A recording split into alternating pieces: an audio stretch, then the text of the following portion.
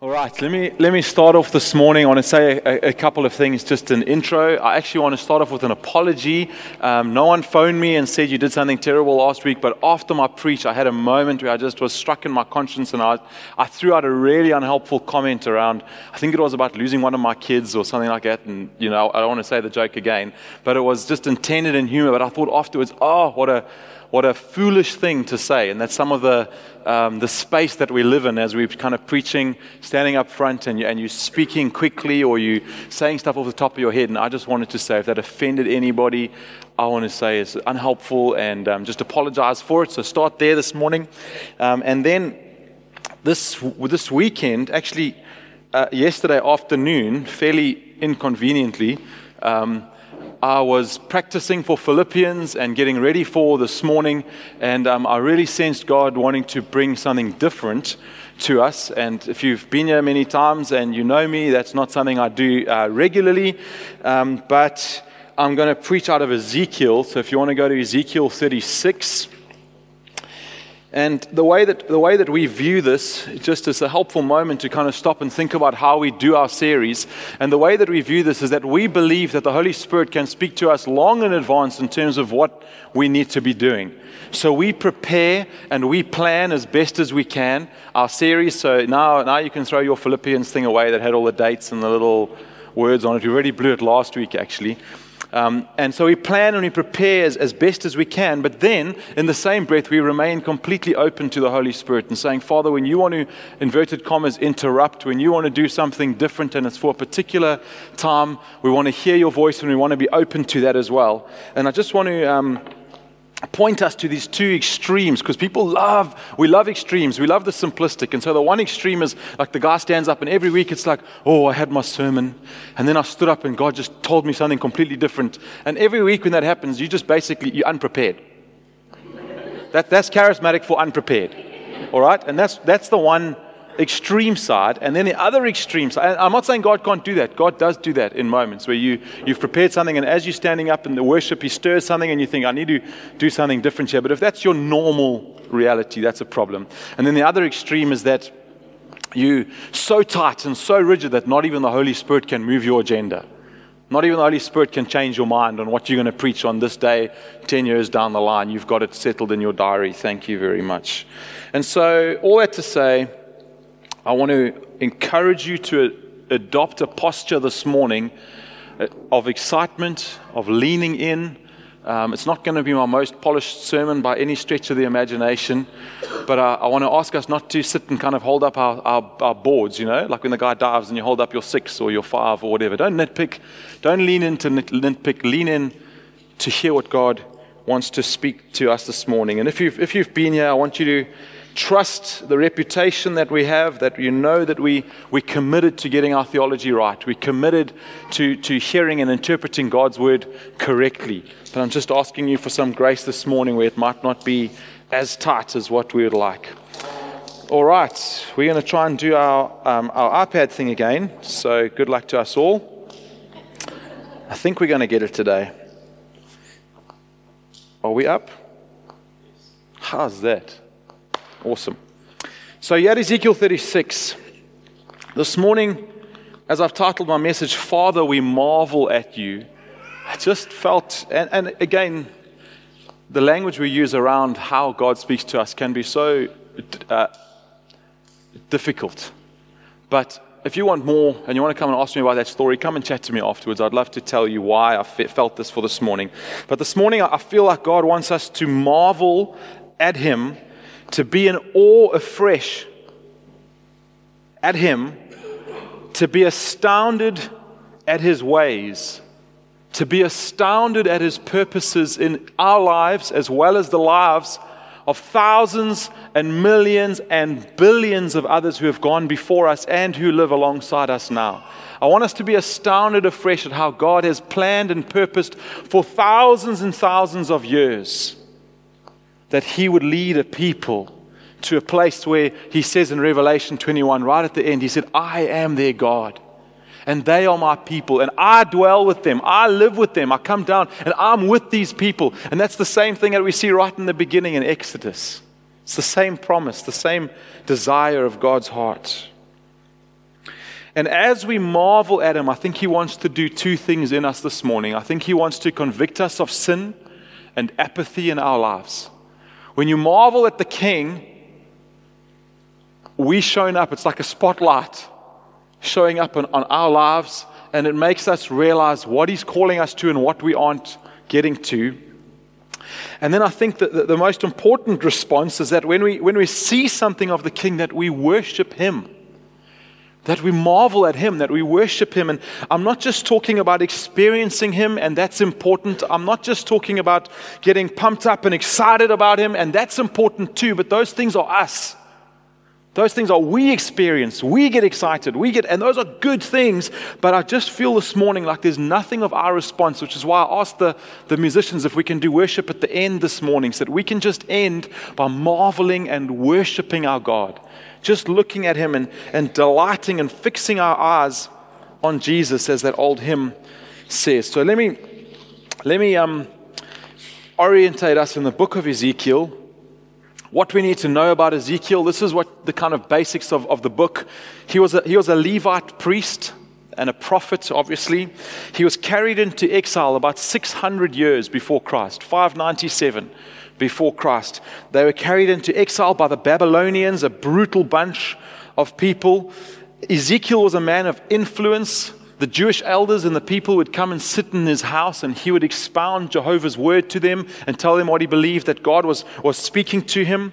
And for 33 chapters in the book of Ezekiel, if you go and read it, so from chapter 1, 2, 3, round about there's the call, his call, and God calling him uniquely and specifically. And then we see for the remaining chapters up to 33, he's preaching doom and gloom like you've never heard. It's annihilation. They call it the annihilation that Ezekiel speaks about. And he's saying to the people, Jerusalem's going to be destroyed. Judah's going to be destroyed. They're going to be annihilated, and they're never coming back in your lifetime. And then there's these false prophets who are saying, no, we're going to go back tomorrow. God hasn't left us in Babylon for a long time. We're going to go back soon. And Ezekiel's the one who's, with the unpopular message, who's saying, God is going to annihilate Jerusalem. And then we see in chapter 33, what Ezekiel has been preaching about comes true. And a runner comes in, or a report comes through in Ezekiel chapter 33, you can go and read it, and they say, Jerusalem has fallen. It's been destroyed. It's been razed to the ground. And from that moment on, Ezekiel changes his tone completely. He does like a 180. And where he's been preaching for 33 chapters on annihilation, he begins to now preach about the resurrection of this nation, Israel. He begins to preach around the restoration of the people of Israel. He begins to speak about a new country, and he uses phrases like that would be established forever. Forever. He uses phrases like they will have one shepherd. His name will be David, the son of David, one shepherd. Who do you think he's talking about? David died, as is pointed out in the Gospels. David died. He's not talking about King David. And so we see throughout this book in Ezekiel that there's these two layers, and I wish I had more time to go into them. You're going to have to just trust me around this for today. But there's these two layers, and the one layer is very much factual Israel. This is what's going to happen to you. You've been scattered among the nations. God's going to bring you back. And he's actually talking to actual Israelite people. And God's going to go and pick them up from all these nations where they've been completely destroyed and split abroad. The families have been split into these nations. And he's actually going to physically bring them back together. That's the one obvious layer.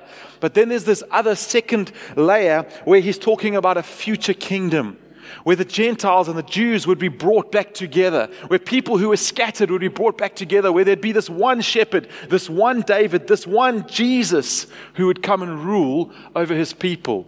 And so as we're reading, I want you to remember these two things that are going on. All right, are you with me? We're in verse 20. Should come up over there, and I'm going to write and circle and whatnot so that you can follow me as we go. But when they came to the nations, this is speaking about the people who had been exiled, wherever they came, they profaned my holy name. We're all okay with the word profaned. So they spoke bad of me. They cursed my name. They didn't give me credit. They profaned my holy name. In that people said of them, these are the people of the Lord. And yet they had to go out of his land. There's this incredulous, aren't these the guys who God brought out of Exodus? And now here they've been kicked out of their own land? They are the people of the Lord, and yet they had to go out of their land. And then God says this, he says this beautiful thing, but I had concern for my holy name, which the house of Israel had profaned among the nations to which they came. And this gives us, number one, the first look at Ezekiel's, you can call it Ezekiel's salvation theology. But his first point is this, is God's concern, excuse my writing, for his name. God's concern for his name. We keep reading. Therefore, say to the house of Israel, thus says the Lord God, it is not for your sake. Whose sake is it for? It's not for your sake. It's for the sake of my holy name. So God's concern for his holy name. God's holy name, he's not doing it for their sake. He's doing it for his sake. And then he says, and I will vindicate the holiness of my great name, which has been profaned among the nations. And the implication there is you profaned it, Israel. You're the ones, you're the reason why they think this about me. Well, he just says it. I should have just carried on reading. Which you have profaned among them. And the nations will know that I am the Lord, declares the Lord God, when through you I vindicate my holiness before their eyes. So do you see the first part of his salvation theology, Ezekiel's salvation theology, is that God is deeply concerned for his own name. He's concerned for his own name. Secondly, when we read this passage, we see that God's concern is how the nations view him. How do the nations view God? His concern is for the nations. And you can see it when they came to the nations. It's right here, 2 nations. When they came to the nations, wherever they came, they profaned my holy name. And that people said of them, these are the people of the Lord. Go down a little bit to verse 21. But I had concern for my holy name when the house of Israel had profaned them among the nations to which they came. And then go right down to the end of verse 23. I'll circle it for you here. And the nations will know that I am the Lord. So when I say his salvation theology, this is him saying, this is how God wants to make himself known. This is how he wants to bring salvation upon the people. He wants them to see his great name. He's envious for the glory of his name, and he wants all the nations to see it. And then there's something a little bit scary, which links back into Philippians so beautifully, which I didn't see until I started going through this. Quite a scary little phrase. When through you I vindicate my holiness before their eyes. Through you, speaking to the people of Israel. What does that little phrase mean? What it means is that God would take the first 33 chapters of Ezekiel and the deep suffering of the people, the exile of the people, the exile to Babylon, and he says, I'm going to show my name great to the nations of the world. This is Ezekiel's salvation theology, right? Just stick with me. It'll make sense. It'll get clearer as we go. He says, I'm going to show the nations of the world through your suffering how good I am. And then from chapter 33 onwards, he says, I'm going to show the greatness of my name to the nations of the world through restoring you again, through resurrecting what was dead. See, this is true of Israel, and it's true of the church today. When we're looking in Philippians, and the last couple of weeks, we've looked at eternal perspective and asking God, what's going on when I'm facing stuff, when I'm facing circumstances which are incredibly real in my life, when I'm facing all sorts and all manner of things, what are you doing, God? And in a sense, when we look at Ezekiel, it's like God, through our suffering, is holding up a billboard to the world. And we're going to look at this in Philippians next week. Like a billboard to the world saying, they don't suffer like you. It's completely different. And then God holds up another billboard to the world in our restoration, in our resurrection, in our healing. And this little word, vindicate, doesn't sound good, does it? It doesn't sound good, God. You want to do that on us? You want to do that in me? And God says, you profane my name in the nations. Because of you, they don't think I'm a powerful and true God. Therefore, I'm going to show them through you how powerful I am. And this applies for us today, just as it did to the Israelites, that God is going to reveal himself to the world through the church. If you heard the expression, goes, I don't know it word for word, but something like this: the church is the only organization which exists for the benefit of its non-members.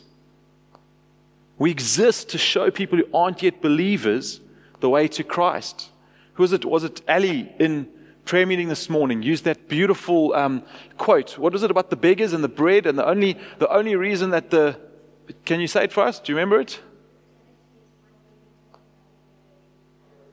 Beautiful. Christianity is one beggar telling another beggar where he found bread.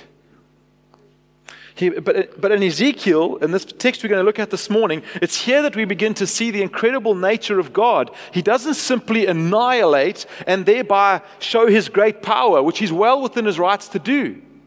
He doesn't just destroy the people of Israel. He doesn't just make nations tremble at his might, which he's well within his rights to do. We know that we deserve that. I deserve that.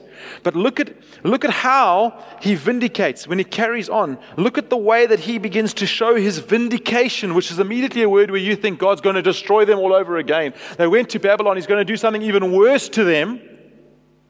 Look at how God begins to vindicate. And I will vindicate the holiness of my great name. There's number one again. Of my great name, which has been profaned among the nations. There's number two again. And which you have profaned among them, and the nations will know that I am the Lord. That's his goal. He wants the nations to have salvation, that I am the Lord, when through you I vindicate my holiness before their eyes. Now listen to how he's going to do it. There's the break over there. I will take you from the nations and gather you. This is God's vindication. I'm going to gather you from all countries and bring you into your own land. I will sprinkle clean water on you, and you shall be clean. This is a reference to the sacrificial system. I'm going to clean you. I'm going to cleanse you. I'm going to make you new. From all your uncleanness and from all your idols, I will cleanse you. And I will give you a new heart and a new spirit, and I will put within you. I will remove a heart of stone from your flesh and give you a heart of flesh. Can you see the vindication of our God in restoring his people? Who has a heart of flesh? What does a heart of stone mean? A heart of stone is a heart of stone. It can't do anything. It can't fulfill its function. It can't beat. It can't live. It can't feel in our metaphoric sense of using the word heart. It can't do any of these things. It's just a lump of stone in your chest. Who are the people who carry a heart of flesh? Is it not us? Is this not the greatest miracle that makes us stop and marvel at our God? That He would come and take out a heart of stone, and in vindicating His name, in showing to the nations that He is God, He does it by placing in us a heart of flesh, of beauty, of cleansing us. I'm going to gather you. I'm going to bring you back. I'm going to give you a new heart, a new spirit. God knows how many times I've asked for a new heart. Saying, Father, this one doesn't work right. Take it back to the shop for my refund. This one isn't working, God. It's full of stones. I want to put my spirit in you, the greatest sign and seal of our salvation. I'm going to put my spirit inside of you. You. Just stop for a moment and think about you. That God would come and put a spirit, His Holy Spirit inside of us, should shock us to the core.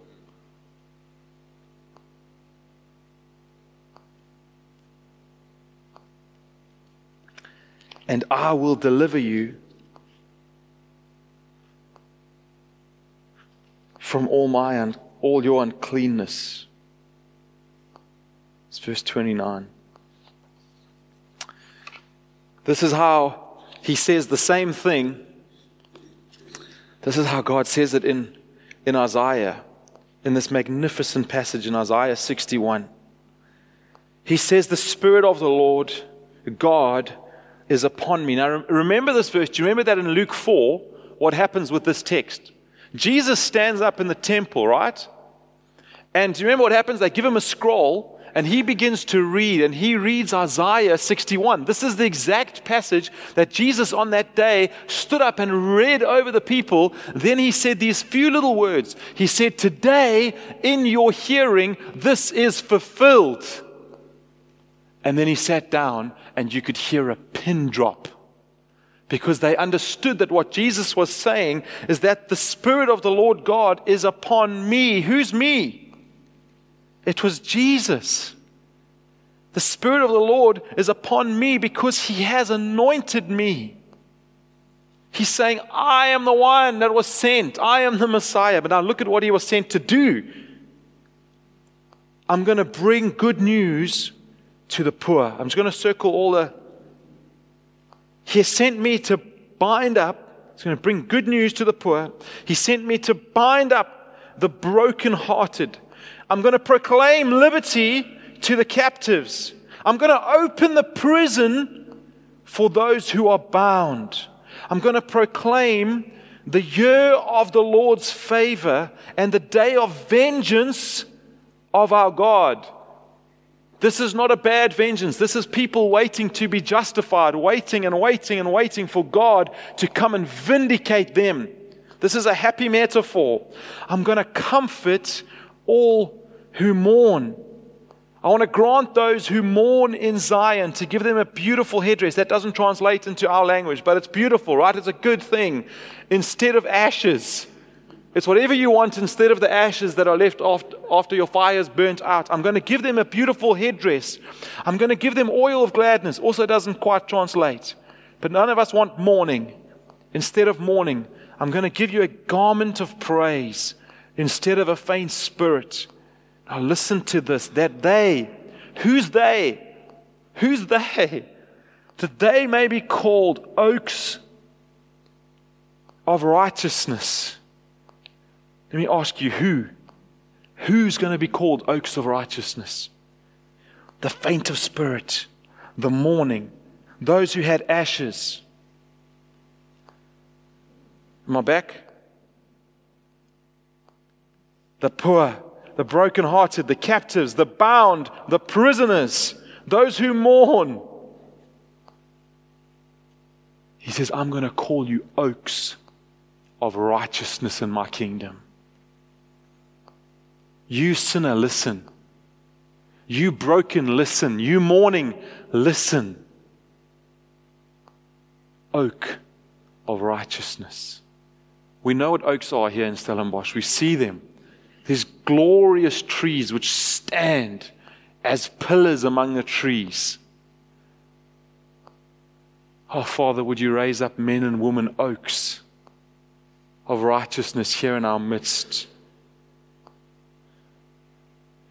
Man, when I read this, I don't know what else we do but marvel at the goodness of God. Why does He do it? That's who He does it for. Why does He do it? That He may be glorified. That's the why.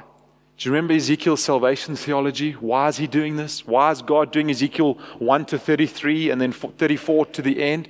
He's doing it so that you will proclaim His name, that you will see His name, and that the nations, not just Israel, but that the nations will see and behold a King. And He'll do it through our suffering and through our resurrection, through our glory, through the wonderful moments in our lives. He's going to do it. Man, this Isaiah 61 and this Ezekiel 36 and 37 is so unlike us. What do we do with weakness? What do we do with brokenness? What do we do with the poor? What do we do with those who are mourning? We want to discard. We want to shut them up. We don't celebrate weakness. We celebrate strength. And here God comes and just completely turns the tables. This is how Job says it. The same thing. I'm just taking you to different texts, showing you exactly the same thing. This is a man, Job, who faced, if you haven't read the story, some of you call it Job, so it's actually Job. But this is a man who faced every tragedy possible. You think you've faced tragedy in your life? He faced more. You think you've had suffering? He suffered more. You think you've questioned God? He questioned God more. And this is what he said: blessed, good word, good, blessed. Give me blessings, God, is the one whom God reproves. Therefore, despise not the discipline of the Almighty. Now listen to this. For He wounds, but He binds up. He shatters, but His hands heal. It's everywhere. Everywhere you look. In the Word of God, you'll see this pattern of God, that it's the salvation theology of Ezekiel, that it's the God who will make us suffer for His name's sake and for His glory, that the nations would know that He is who He says He is, and it's the God who would resurrect us again and bring us to life in our sin, resurrect us and put His Spirit inside of us so that we could say, He wounded us, but He also binds us up. That we could say He shatters us. David speaks about Him shattering His bones. God, you have shattered my bones.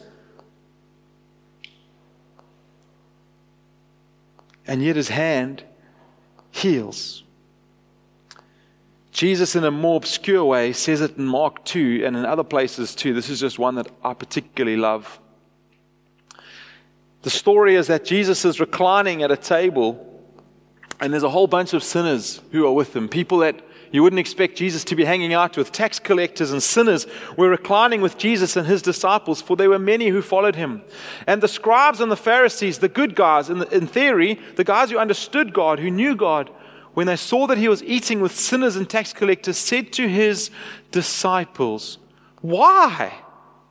Why does He eat with tax collectors and sinners? Don't you know who He's come for?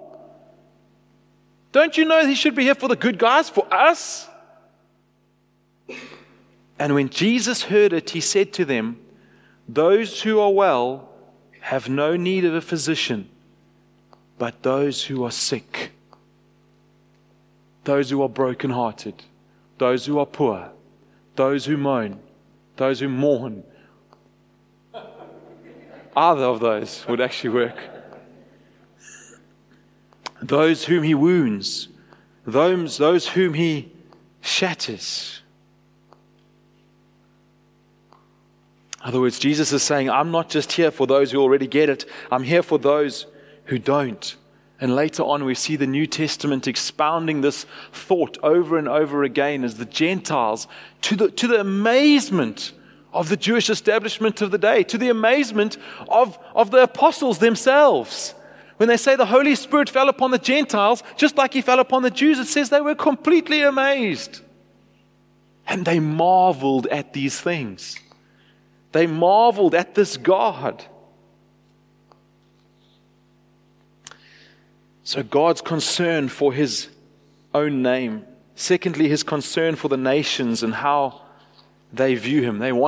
He desires that they would say that they know that I am God. They know that I am God. And that God would use our suffering and restoration as a signboard to the nations. Do you know, when we think about this gospel, I don't know, for me, the immediate parable, we were praying about it in our prayer meeting in our little group this morning, is this parable of where Jesus speaks about the man who goes out, the merchant who goes out, and he finds this one pearl. Just this one pearl that's so precious that it says he sells everything he owns. Everything. What would it take for you to find something so precious, that specialized bicycle, that one thing, that motor car, that whatever it is, that one thing that's so precious for you that you would sell everything and risk the wrath of your wife? Then it says it's like a man who's digging in a field and he finds a treasure. He finds a treasure and it's so precious, it's so incredible. He marvels at this treasure so much that he buries it quickly and he goes and he sells everything. We're not talking about the ethics of the story here, but he goes and he sells everything in order to go to that man who owns the field and say, I'll buy your field. And Jesus says the kingdom of heaven is such. It's like that.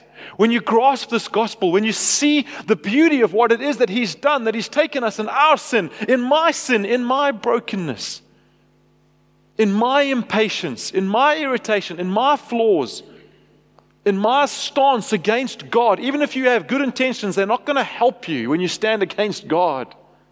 That He would take that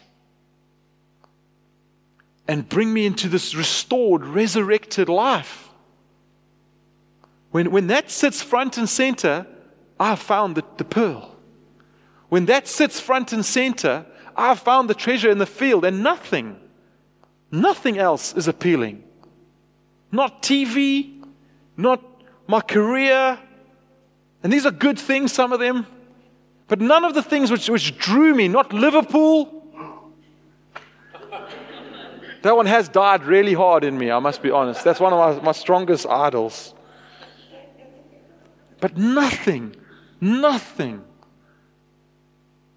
comes close to the surpassing worth when we understand the salvation that is ours. Let's move on to Ezekiel 37. Go there with me if you would in your Bibles.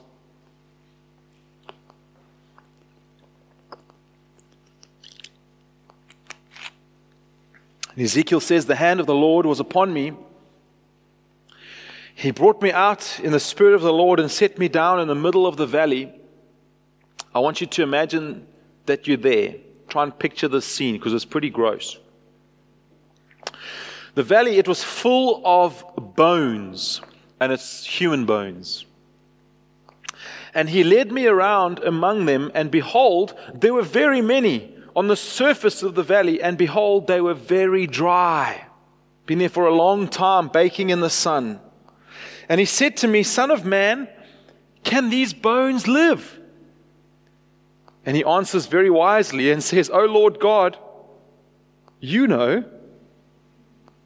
Then he said to me, prophesy over these bones and say to them, O dry bones, hear the word of the Lord. Thus says the Lord God to these bones, behold, I will cause breath to enter you, and you shall live. And I will lay sinew upon you, and will cause flesh to come upon you, and cover you with skin, and put breath in you, and you shall live.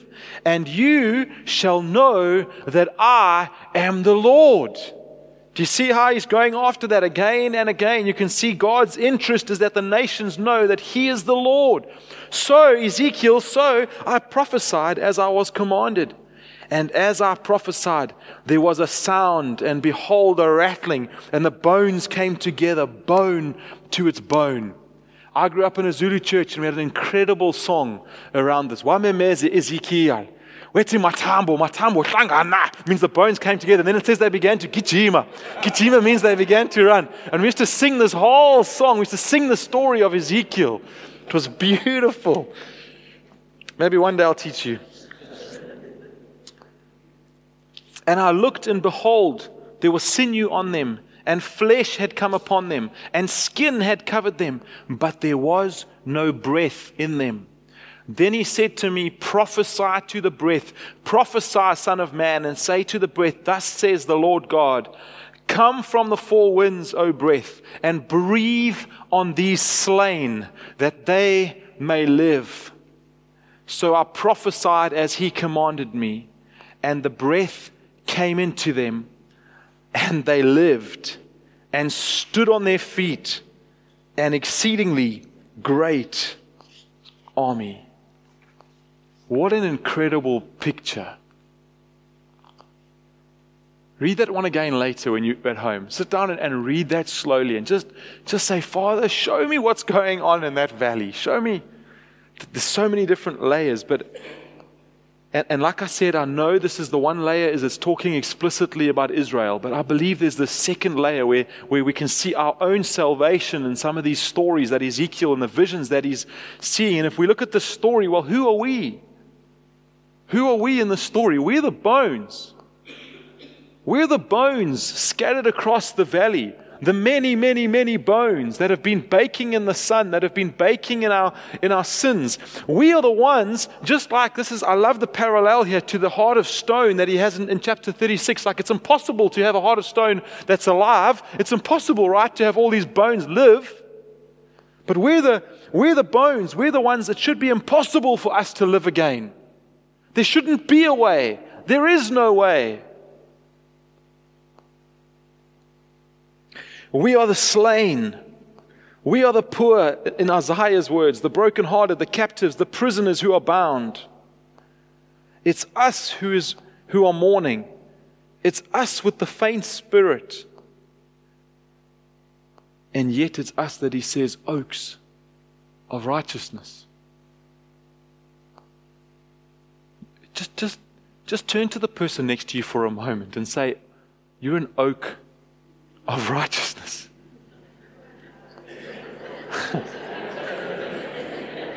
Now, why are you giggling? Why is it so hard to do that with a straight face?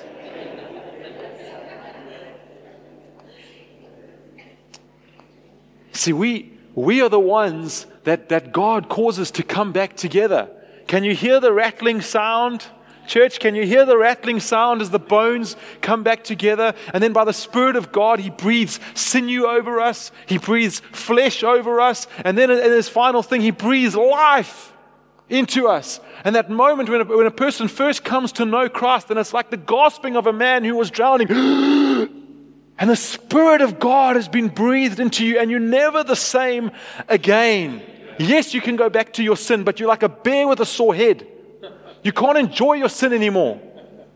You used to find it so pleasurable. Now you want to run away from God, and you run straight into this scenario where everything you've tasted the good. And this is bitter to you. It's undesirable. It leaves you guilty. We are the ones prophesied over. Man, how else do we respond but marvel? How else do we respond but marvel at this King? And then we stand on our feet. And I think when I read this text in Ezekiel, and they stood on their feet, an exceedingly great army, it takes me straight away, my mind runs all the way through to Revelation, where it says one day a day is coming where we're going to stand with every tribe, every nation, every language. All I know for certain is we won't be singing in Afrikaans. That's all I know, because it's a very odd language to sing in. But we're going to stand there one day on this beautiful day, and we're going to sing in heavenly languages, thousands of languages, with billions of people who've served God in the most different scenarios to us that we could ever imagine. Hollywood has no idea. We stand on our feet, an exceedingly great army. Verse 11 in Ezekiel 37. Then he said to me, Son of man, these bones are the whole house of Israel. The whole house. Israel. You can go and look at that in your own time and see how we get included into this, how we grafted into the vine, into this whole house of Israel. Behold, they say, our bones are dried up, and our hope is lost. We are indeed cut off. Yes, it's Israel, but it's us as well. Therefore prophesy and say to them, thus says the Lord God, behold, I will open your graves and raise you from your graves, O my people, and I will bring you into the land of Israel, and you shall, what's he interested in? Still going after this one thing. You shall know that I am the Lord when I open up your graves and raise you from your graves. Do you remember last week when we were speaking about eternal perspective? I took you to a verse I couldn't find in 2 Corinthians, and I was lucky that I had it on my notes. But it's the verse where he begins to speak about this incredible journey that they've been on, and they become so overwhelmed that he says we were overwhelmed to the point of death.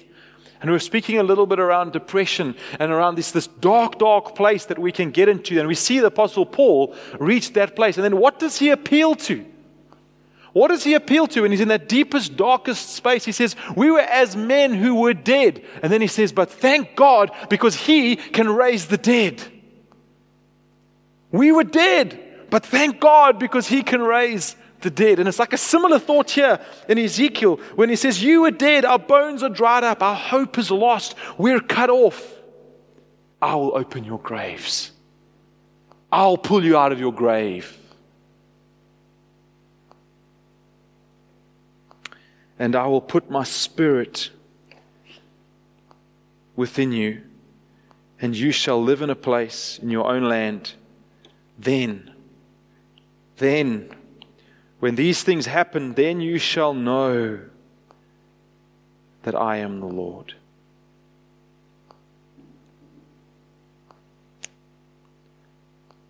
Yeah, Father, we marvel at you. What kind of a God? What kind of a God does this? And sometimes we get so hung up on God. Do you save everyone? How come some? And what kind of a God saves any? That's the real question. What kind of grace is this that any should come?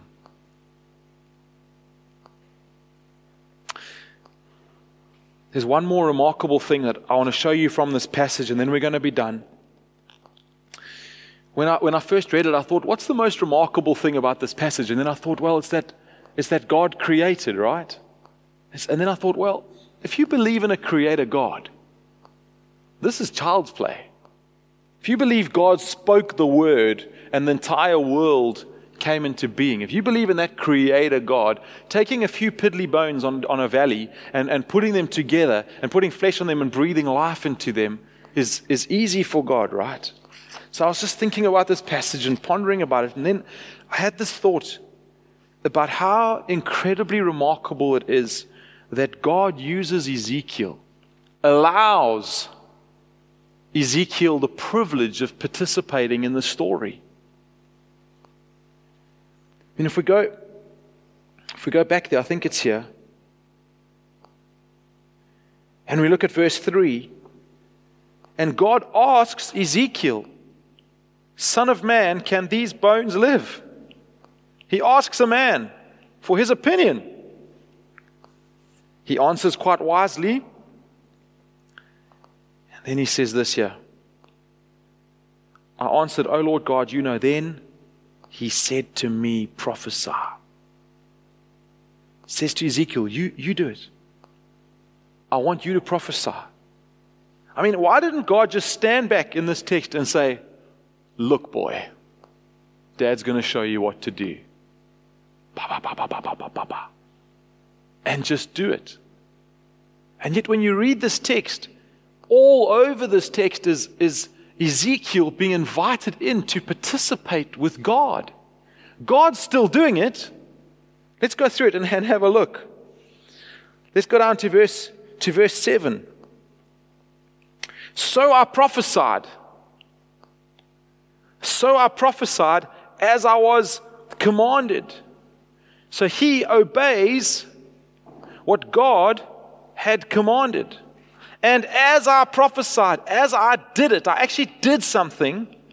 As I did it, as I participated with God, there was a sound, and behold, a rattling, and the bones came together. And then go down to verse 9. Then he said to me, so this is the command of God again.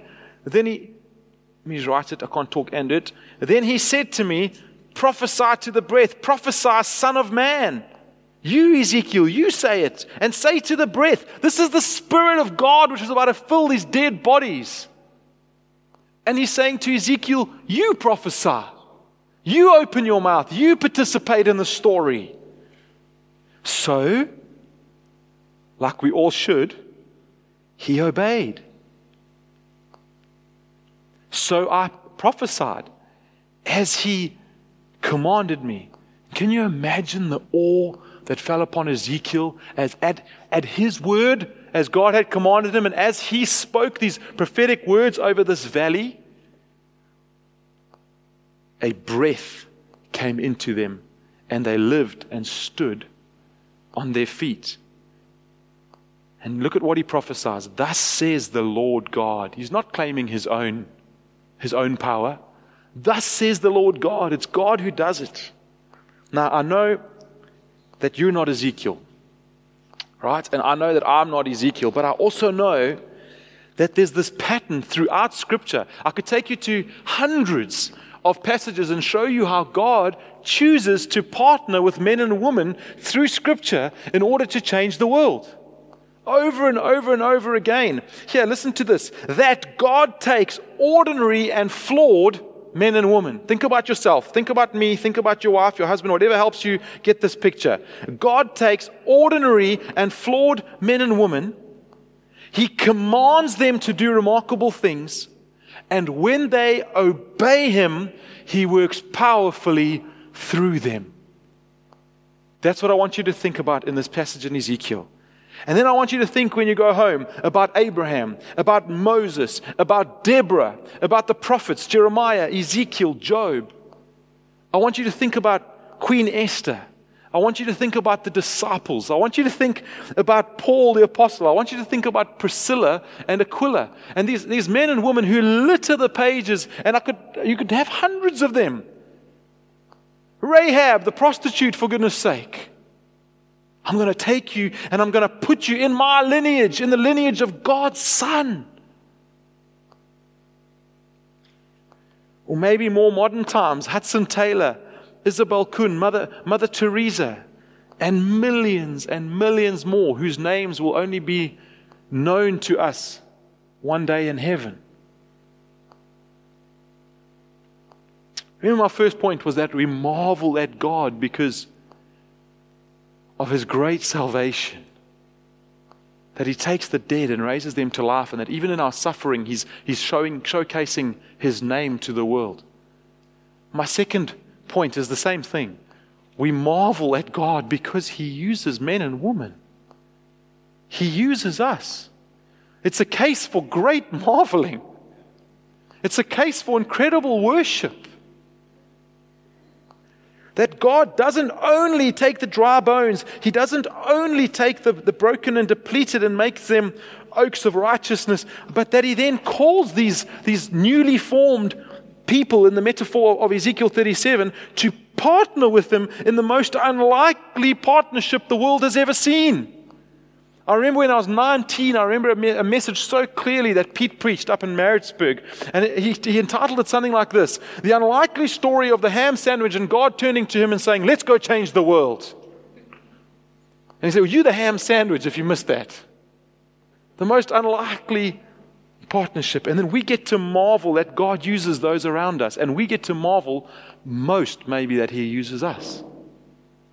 When we stop and consider, I know me. I mean, you can ask my wife. She can give you like a long list. And then I'd be like, is that all? Because I know even more about myself. And then God says, hey boy, I want to use you. Who? No, you. That's marvelous for me. Some of us are doing that already. And I want to say you're an encouragement to us. See, we marvel through the body.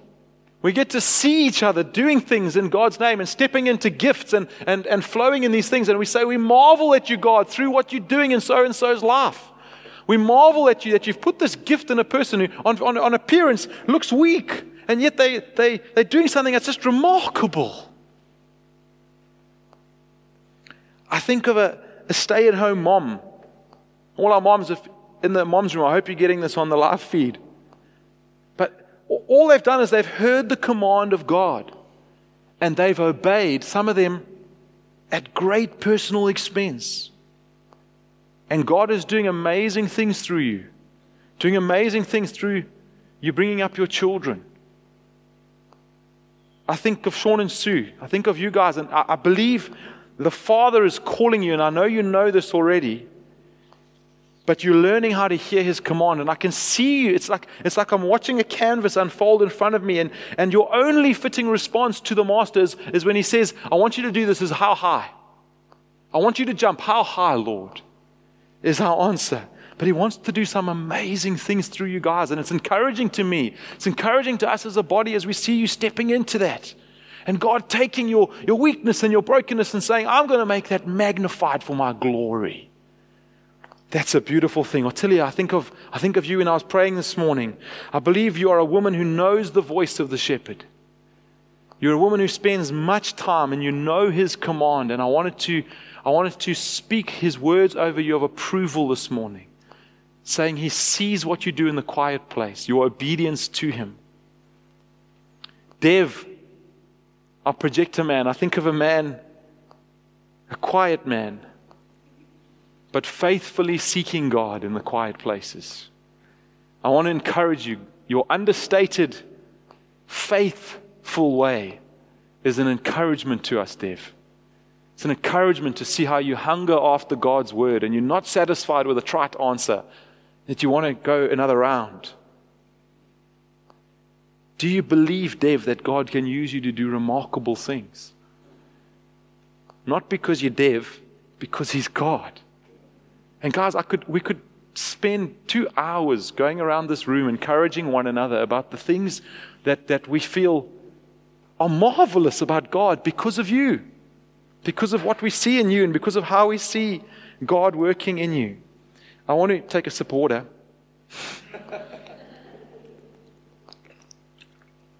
I want to encourage us this morning. This is something that my wife and I talk. Kate is my wife. If you haven't met her, she's wonderful. Best person in the world. We talk about this often. You know that like the joke, you only had one thing. You messed it up and you only had one thing to do. I just gave you one instruction. It really does boil down to this when it comes to Christianity and to following God. Our job really is just one thing. Master, what are you saying? I will do. Forget the expectations of people. Guys, you have no idea. If I can share on behalf of my wife for a moment. Sorry, babes, I'm being vulnerable for you. She isn't in that side of the babies. You have no idea the expectations that people place on a pastor's wife, simply because she's the pastor's wife. I mean, how many of you in the corporate world have some demand on your wife because you're in the corporate world? Think about it, right? I have to keep going to her and saying again and again and again, babes, what is God calling you to do? Forget their voices. Yes, it's important. Yes, we want to know what you want. That's great. But forget their voices. If God is not calling you to that, don't do it. Don't. You had one job. You got one job. I've got one job. Father, what are you calling me to? Implicit in that is not, God, what are you calling them to? The person that I'm comparing myself to. Oh, I should be doing more. I should be doing this. I should be doing this. And we busy our lives with so much junk. And we end up completely ineffective for the kingdom of God because we're hearing so many other voices and expectations and everything. Father, what are you?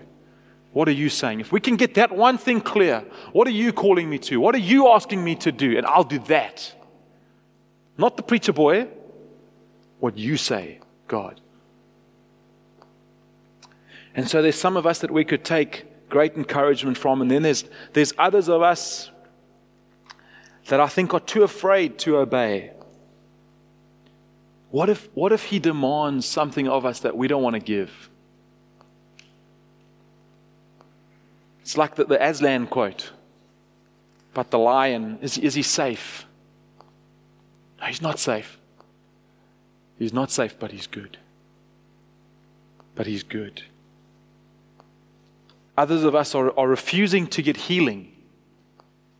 We refuse to get healed. We've identified ourselves so strongly with the wounds that we don't know what else to talk about if we have to take those wounds away. If we let God heal us of that divorce or that hurt that happened in the church from that stupid leader years and years and years ago who did this or said that or whatever. Maybe it's like once I trusted you, God, and then you didn't do what I thought you were going to do. And we're so caught up in the wound that we can't hear His voice calling us anymore. Maybe this is one that I struggle with. Maybe we're just arrogant. Maybe we're just downright arrogant. Unwilling to lay our stuff down. Unwilling to lay our career down. And you guys, you know me. You hear me. I'm not talking about, going to full-time ministry. We are all full-time ministers. Your career is your marketplace, is your mission field. We know this, right? But some of us are emphasizing our career up here, our family down here, and then God somewhere down there. It's not right. It's not right. Some of us are so precious around our time that we can't obey the voice of God because, well, that's going to cut into survival on Monday night. How dare that oak ask me to come to prayer meeting? I'll be tested on this soon with the World Cup football.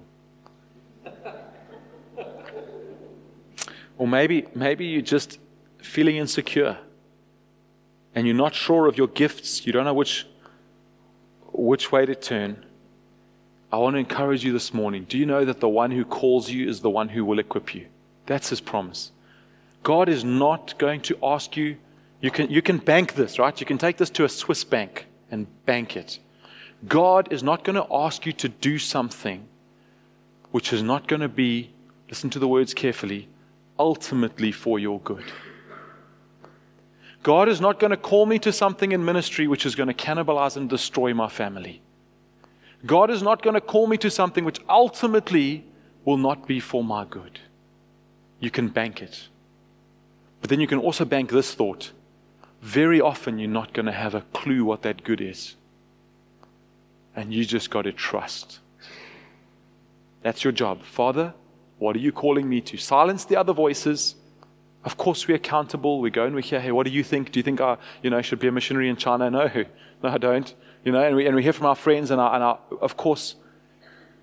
But Father, what are you calling me to? I want to obey you. We sat in March this year and we spoke about injustice. And we spoke about justice initiatives and Serve Stellenbosch and things that God was wanting us to do. And I just sensed that some of us cried. Some of us had our hearts stirred by God. Some of us, something in recognition, leapt up and said, God, that's something in me. There's a gift in me that I want to get involved there. And now a few months later, it's kind of just, we forgot, or we got busy, or we were afraid, or we were insecure, or we felt inadequate. Some of you in that time when we sat and we spoke about Serve Stellenbosch, we were reminded of things that you know that God has called you to, that have been on the back burner for way too long, and it just feels too hard to go back and get it off that back burner. God gave some of us brand new ideas, fresh ideas to bring justice, fresh ideas to combat injustice, to help the poor in our city and other cities. If you're from elsewhere, our Kokstad contingent, go back and do it in Kokstad. Kokstad's a great place, almost as nice as Harding.